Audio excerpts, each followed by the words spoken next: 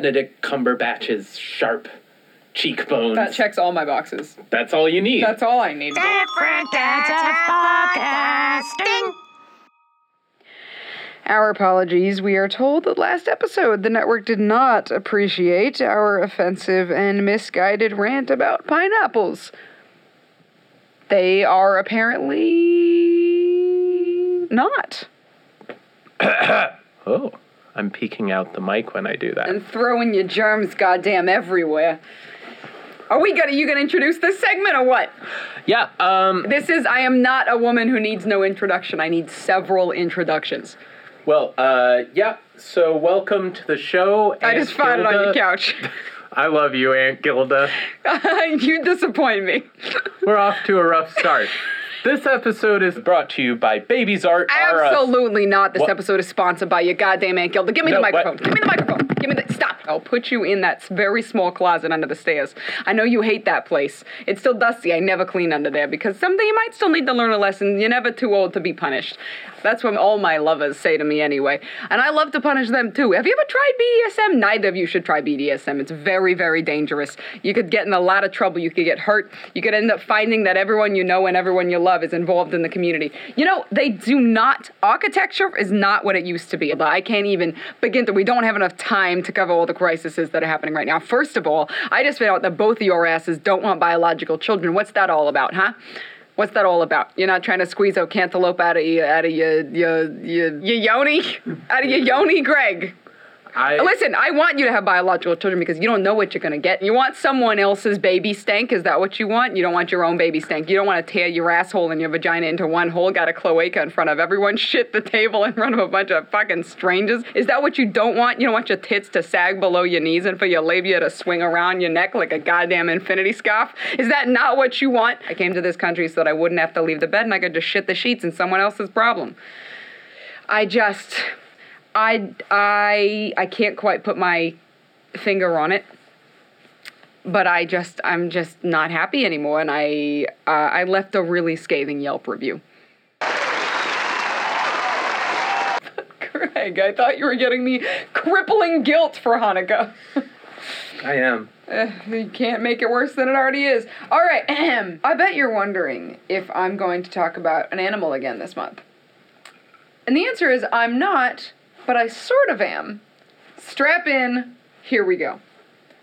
Have you heard of Marilwyd? Spelled Marilwyd, because the Welsh don't give a fuck. I guess they don't. They don't. They never have. Must be nice. So, I hope I'm pronouncing it right. Anyone listening in Wales, you let us know. Marilwyd is the best holiday fun you've never heard of. It's a wassailing folk tradition in Wales. And in this case, wassailing, I'm probably pronouncing that wrong too, means a door-to-door bonanza. It's like canvassing without the politics. Let me start you off with a visual. Imagine a hobby horse, but not just any hobby horse. Picture a person hiding underneath a bedsheet-looking cloth, carrying a pole, and so they're completely hidden under this cloth. They're carrying a pole, and at the top of the pole is mounted a horse skull. People used to put the bottoms of glass bottles in the eye sockets of the skull, but now they apparently opt for Christmas ornaments or even lights. I'm going to show you a photo, don't worry. The whole thing is then covered in goddamn ribbons and bells. And some people allegedly get fancy and make it so that they can open and close the horse's mouth from within. Some people use a cow skull instead. Regardless of how you slice it, the whole thing makes me uncomfortable. And, by the way, one tradition involved said skull being buried throughout the year and then dug the fuck up just for the occasion. But that just depends on where you are. Basically, there are a lot of different rumors and theories about the origin of this holiday because it's so widespread across Britain, or was at least, and for so long, that now it's basically... Let me show you a photo before we go on. This is the creature. If you want to look it up, Marilwyd, look up that, and the thing you see that's a frickin' involving a horse skull. Here is just one example, Greg, for you to look at. I'm gonna make fun of it. Okay, come back. I'm looking at the photo you sent me! Yes. Have you seen it? Yes. Okay. The tradition's history, at least as far as we know, begins in 1800 and has been found in many corners of Britain, as I mentioned. In some villages, the festivities occurred on one day, in some on multiple consecutive nights. Similar traditions began with, wassailing, what that comes from, the concept came from, originally, the economically disempowered individuals who would provide entertainment in exchange for nourishment. So originally wassailing was like a mulled wine, but then it became people who would go door to door trying to get alcohol, because people who were begging for it would ordinarily not be able to get any, but during the holiday season people felt more giving, and so they'd be like, you're disempowered, here's a alcoholic beverage. So that's where the term comes from. I'm sure they didn't say it quite so PC. I'm gonna take that soundbite out of context. Great. I'm not running for office. Do what you want. Like most things, Marie Louise is pagan in origin, but it happens to fall around Christmas time, which also was originally pagan in origin, as we know. So there's a little team, there's a little group that includes the creepy horse person. It also includes a leader and a couple others dressed up as merry men. Sometimes they were like Punch and Judy characters, which were problematic in their own way, and sometimes they were in blackface, which is also problematic. And then there's the person in the horrifying horse costume. What they do, the tradition is that, like where the term comes from, they go house to house requesting entry by singing, song and rhyme. So you open the door and there's someone in a horse skull and a bed sheet, in Christmas lights and ribbons, someone leading the group in song, and then maybe a couple people in blackface. And they're singing to you about why you should let them into your home. What would you do? I would not have opened the door to fucking begin with. I think I would have opened it and then closed it. Without missing a beat. Yeah, all in one smooth motion, and then be like, honey, it's the purge, and just like lock everything. Yeah. So, but what you're actually supposed to do, you're supposed to essentially engage in a mother-loving poetry slam. So literally, you open the door and this group is singing to you about why they should come in. What you then have to do, as the homeowner, is respond to them about why they can't come in, also in song. So you're basically having... Okay, so... I don't know if this is my favorite holiday or my least favorite holiday. It's both. Possibly both. So... It's basically a battle of wits using excuses expressed through song, and they go back and forth like some sort of Dr. Seuss meets Tim Burton rap battle, and if the people in the house give up or run out of excuses, they then have to let the group in and feed them and let them drink all their booze. All of their booze. Well, I don't know. The all might be loose. Yeah. So, once inside, Mary runs around creating chaos, freaking everyone the fuck out. She's the horse? The horse. So now you've let in this band of people, and someone in, again, a horse skull and a bedsheet is running around scaring your children while everyone else keeps singing. But now they're inside your house. And whoever... What? Did you talk to anyone who's ever celebrated this? No. Where? No. Did you? Is How there would I have video? found? There is video. Yes, I will You show watched you a video. videos. I watched a video, a very old video. I will show it to you at the end. Oh, when you say very old, It's in old. color? No, it's black and white. It is black and white footage of this, but only of the doorway, not of the havoc. I'm ready. Okay, you're gonna have to wait a couple more minutes. Okay, and apparently this entire scene brings a year of good luck to the household. That's the fucking least it could bring, in my humble opinion. So, as I mentioned before, there's lots of debate as to what the name of the creature in the tradition translate to. There's lots of debate on how tied or separate it is from other religions, because people love to talk about religion. And there's lots of debate on the symbolism behind it all. My favorite of the latter was that the beast represents the harbinger of the, and I quote, uneasy frontier between the living and the dead. My favorite frontier. The final frontier, some would argue.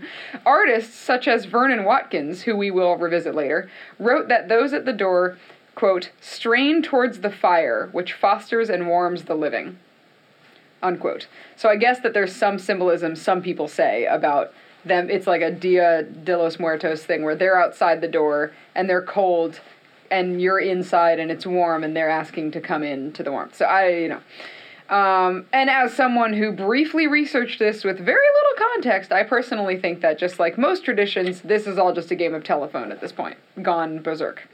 So I watched a video of a contemporary performance of Mari Lwyd. I'll play both for you. And in the contemporary one, it's just a group of folks playing drum music and wearing freaky costumes and dancing outside of someone's house. And the only way I can describe it is if Hayao Miyazaki designed a telegram. It would look like this. I'm ready. Okay. So now I'm going to play you 2 videos that are going to upset you. This is the old video. Whoa, that is an old video. Look at the aspect ratio. You can hear the bells.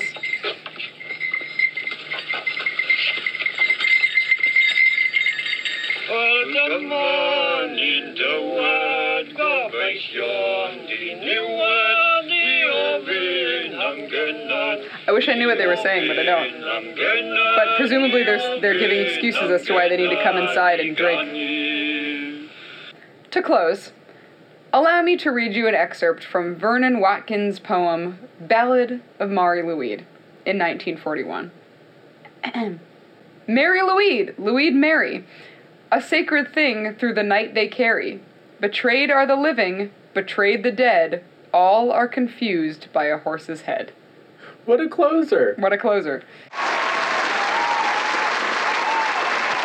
I think I already told you that I was excited about this topic because I felt like it checked a few Yes. Jenna boxes. You didn't tell me what the Jenna boxes were. You just told me that they had been checked. Right. This here has elements of mystery. Oh. It has Jews. Okay. Relatable. Knowing your audience. Good. And tell me what you know about Sir Arthur Conan Doyle. Oh. That he wrote Sherlock Holmes. That he created Sherlock Holmes, the character. And that he was a doctor? Yes. And a Brit. Yes. That's what I know. All of these are true. He also had the middle name Ignatius. Oh. Yeah, that's the right reaction.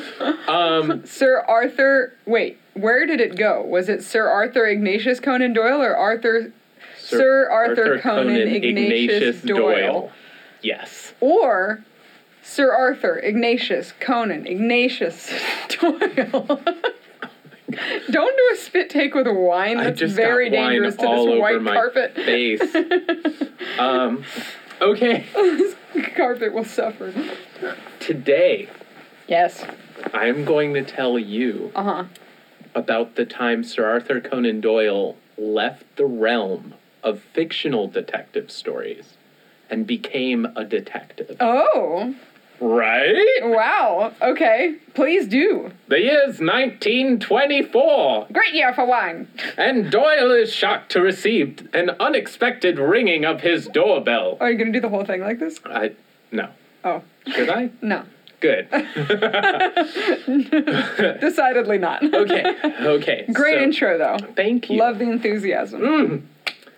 An out-of-breath stranger stood on his doorstep. Oh, wow. His name was William Gordon. The man announced that he had a message to deliver. Was he the Jew in question? If we do this with every character, this'll sound really bad. Right? Like, this could be our next game show. Guess that Jew! Right, and we just have a list of people, and one of them's Jewish. Right? Yeah. So that they played that game. It didn't go well for people we're related to. Anyways, remember how you said that every time we talked, I had to bring up the Holocaust? Yes. It continues to be true, apparently, but I don't try to. I just let the record show. It's not on purpose. Okay, so... Generational trauma. It's what's for breakfast.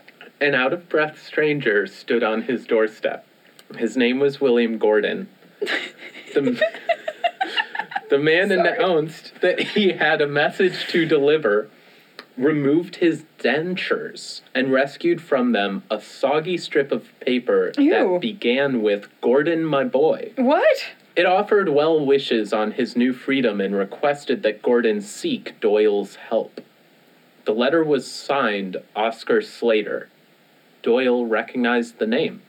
The damp message had been smuggled to Sir Arthur Conan Doyle's hand from Peterhead Prison, a miserable seaside prison in northeast Scotland. Okay.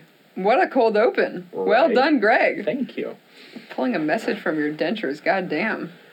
To do this story justice, we'll have to rewind by 16 years to the year 1908. And I'll let a radio broadcaster from the 1930s set the scene.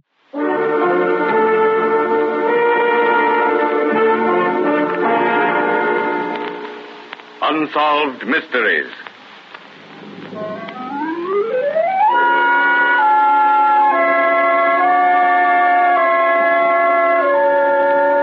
The scene is Glasgow, Scotland, the night of December 21st. Thick, soot-laden fog swirls along the dimly lighted streets. A fog so thick that it deadens even that roar of traffic which rises perpetually from Glasgow's teeming thoroughfares. So, what that announcer left out of his description was harsh xenophobia and anti-Semitism. Classic. Very popular in the 1930s. Yeah, especially in Europe. And anti-immigrant sentiment also rose perpetually from Glasgow's teeming thoroughfares. This context is important because Oscar Slater was born Oscar Joseph Leschziner. He's the Jew. You were wondering. Yeah. We found him. We found him. We found him. He was one of many German Jews who emigrated to Great Britain around the turn of the 20th century. So he's the one who wrote the note in the dentures? Yes. Okay. He's the denture note writer. So he and his wife, Antoinette, dabbled with several names that might shield them from anti-immigrant sentiment of the time. Their plan failed. None of the names shielded them at all. He's like, yes, my name is Anthony Christensen. Basically, yeah. So Anthony not a Cohen. the article that I read listed 4 of his aliases, and they were all very like, I'm trying to be Christian, guys. Sir David Whiteman. Yeah. Yeah. Christian Whiteman. Christian Whiteman. Christian Aryan Whiteman. Ooh. Okay, so it didn't work. It didn't work. But we need to meet another character before we get into Slater's story. Okay. This third character is Marion Gilchrist.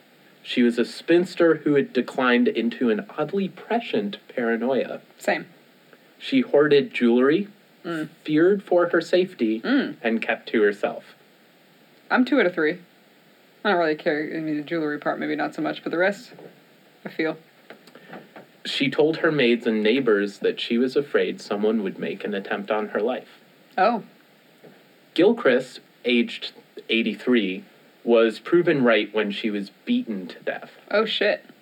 She was discovered by her neighbor and teenage maid. Her broken head had been tucked under a bloody rug. Ooh. Her diamond brooch was missing, and the cops were called. So her paranoia was not just paranoia then, she was right. Great. She was very fucking right. Great. Yeah. Do we need to spend a beat? No. Let's better not. You can pour some out for her. Or you can do. I'll pour some out right into my mouth. There it is. Yeah. Her brooch was missing. The cops were called, And the day after her murder, Oscar Slater pawned a brooch. Then he and Antoinette boarded the Lusitania to New York. The long arm of Scotland Yard was waiting for him in the New World. NYPD officers holding a telegram questioned Slater. He showed them the receipt for the brooch he had pawned, and the description of the brooch didn't match the stolen brooch. Slater, therefore, chose to go back to Glasgow to clear his name. Wow, that's a long way to travel back then. Or even now. Yep. Just for that. He wanted people to not arrest him in Great Britain. Sure. When he returned, he was shocked when the Scottish court found him guilty and sentenced him to death. Oh. This is that anti-Semitism thing you were talking about. Yeah. So the anti-immigrant sentiment comes in when old lady is murdered and they're like, let's take down that immigrant guy. And as a matter of fact, so the police were aware of the fact that the brooch didn't match.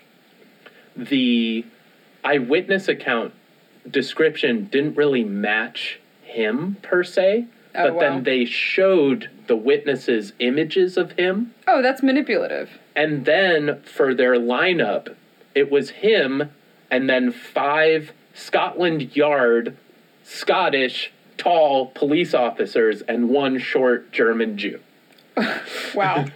Yeah, that's fucked up. So it's like... That's them planting it in their brains so that it becomes confirmation bias. Exactly. Ugh.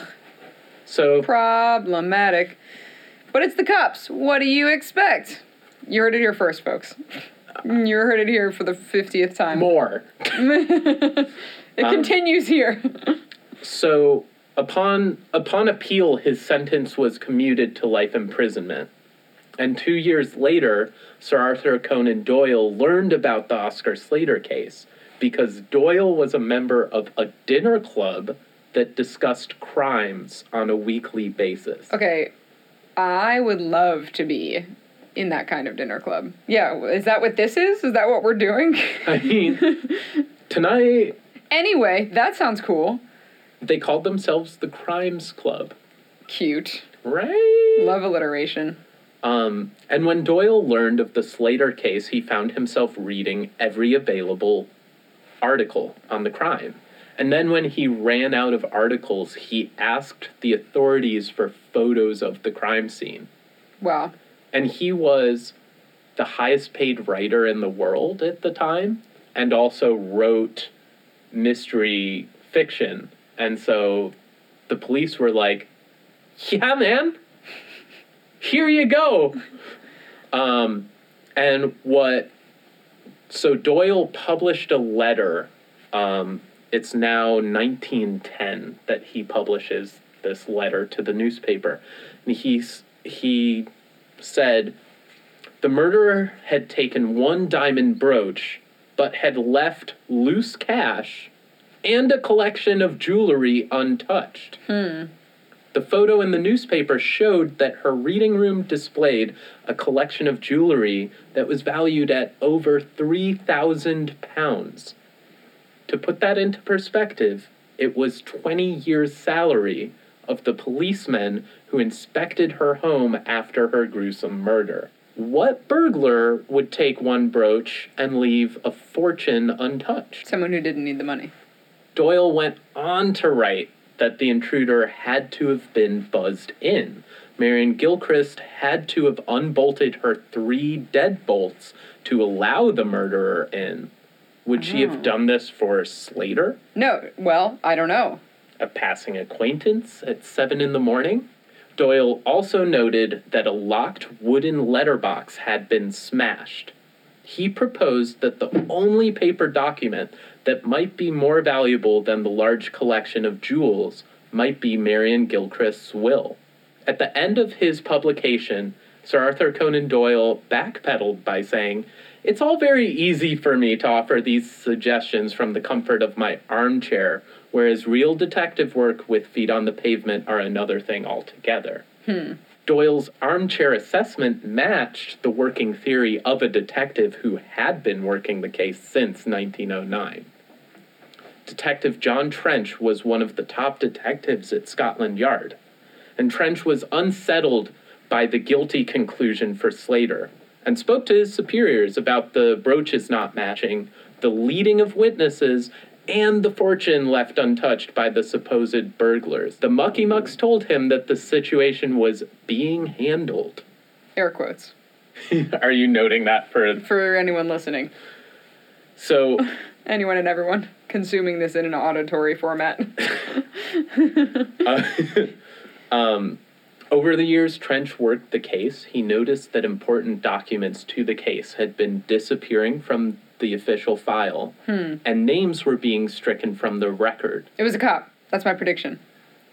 Because she would have opened the door for a cop, and cops can always cover shit up. I don't know. Let's see what happens. Tune in right now.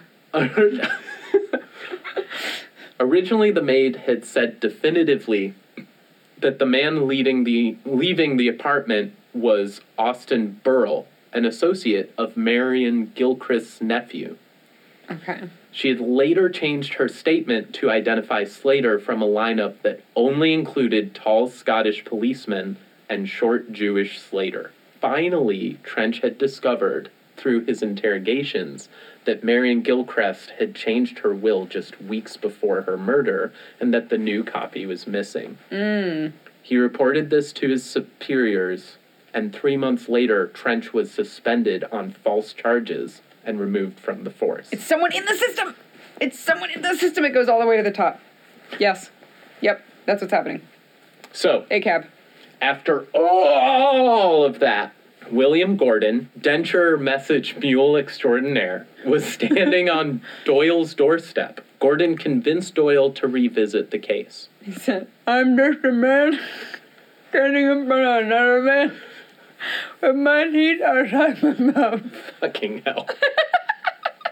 So he talked Doyle into revisiting the case, and Doyle paid mountains of legal fees trying to free Slater, and ultimately his efforts were rewarded. Slater was freed after spending 2 decades in prison. Wow.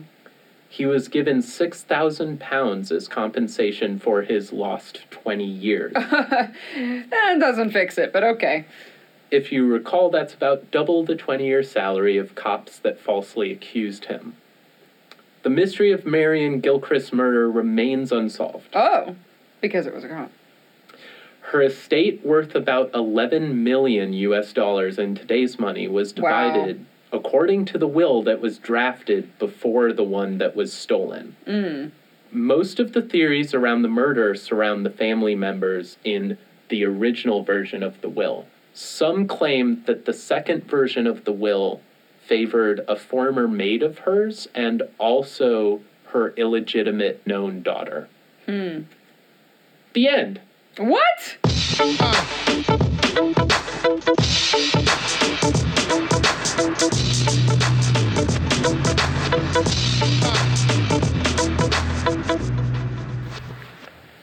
So, this week we wanted Bernie Sanders as our special guest, and we reached out to his...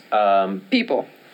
Yeah, we reached out to his PR team, and they informed us that he wouldn't talk to us even if we knew a guy who knew a guy who knew him. Right.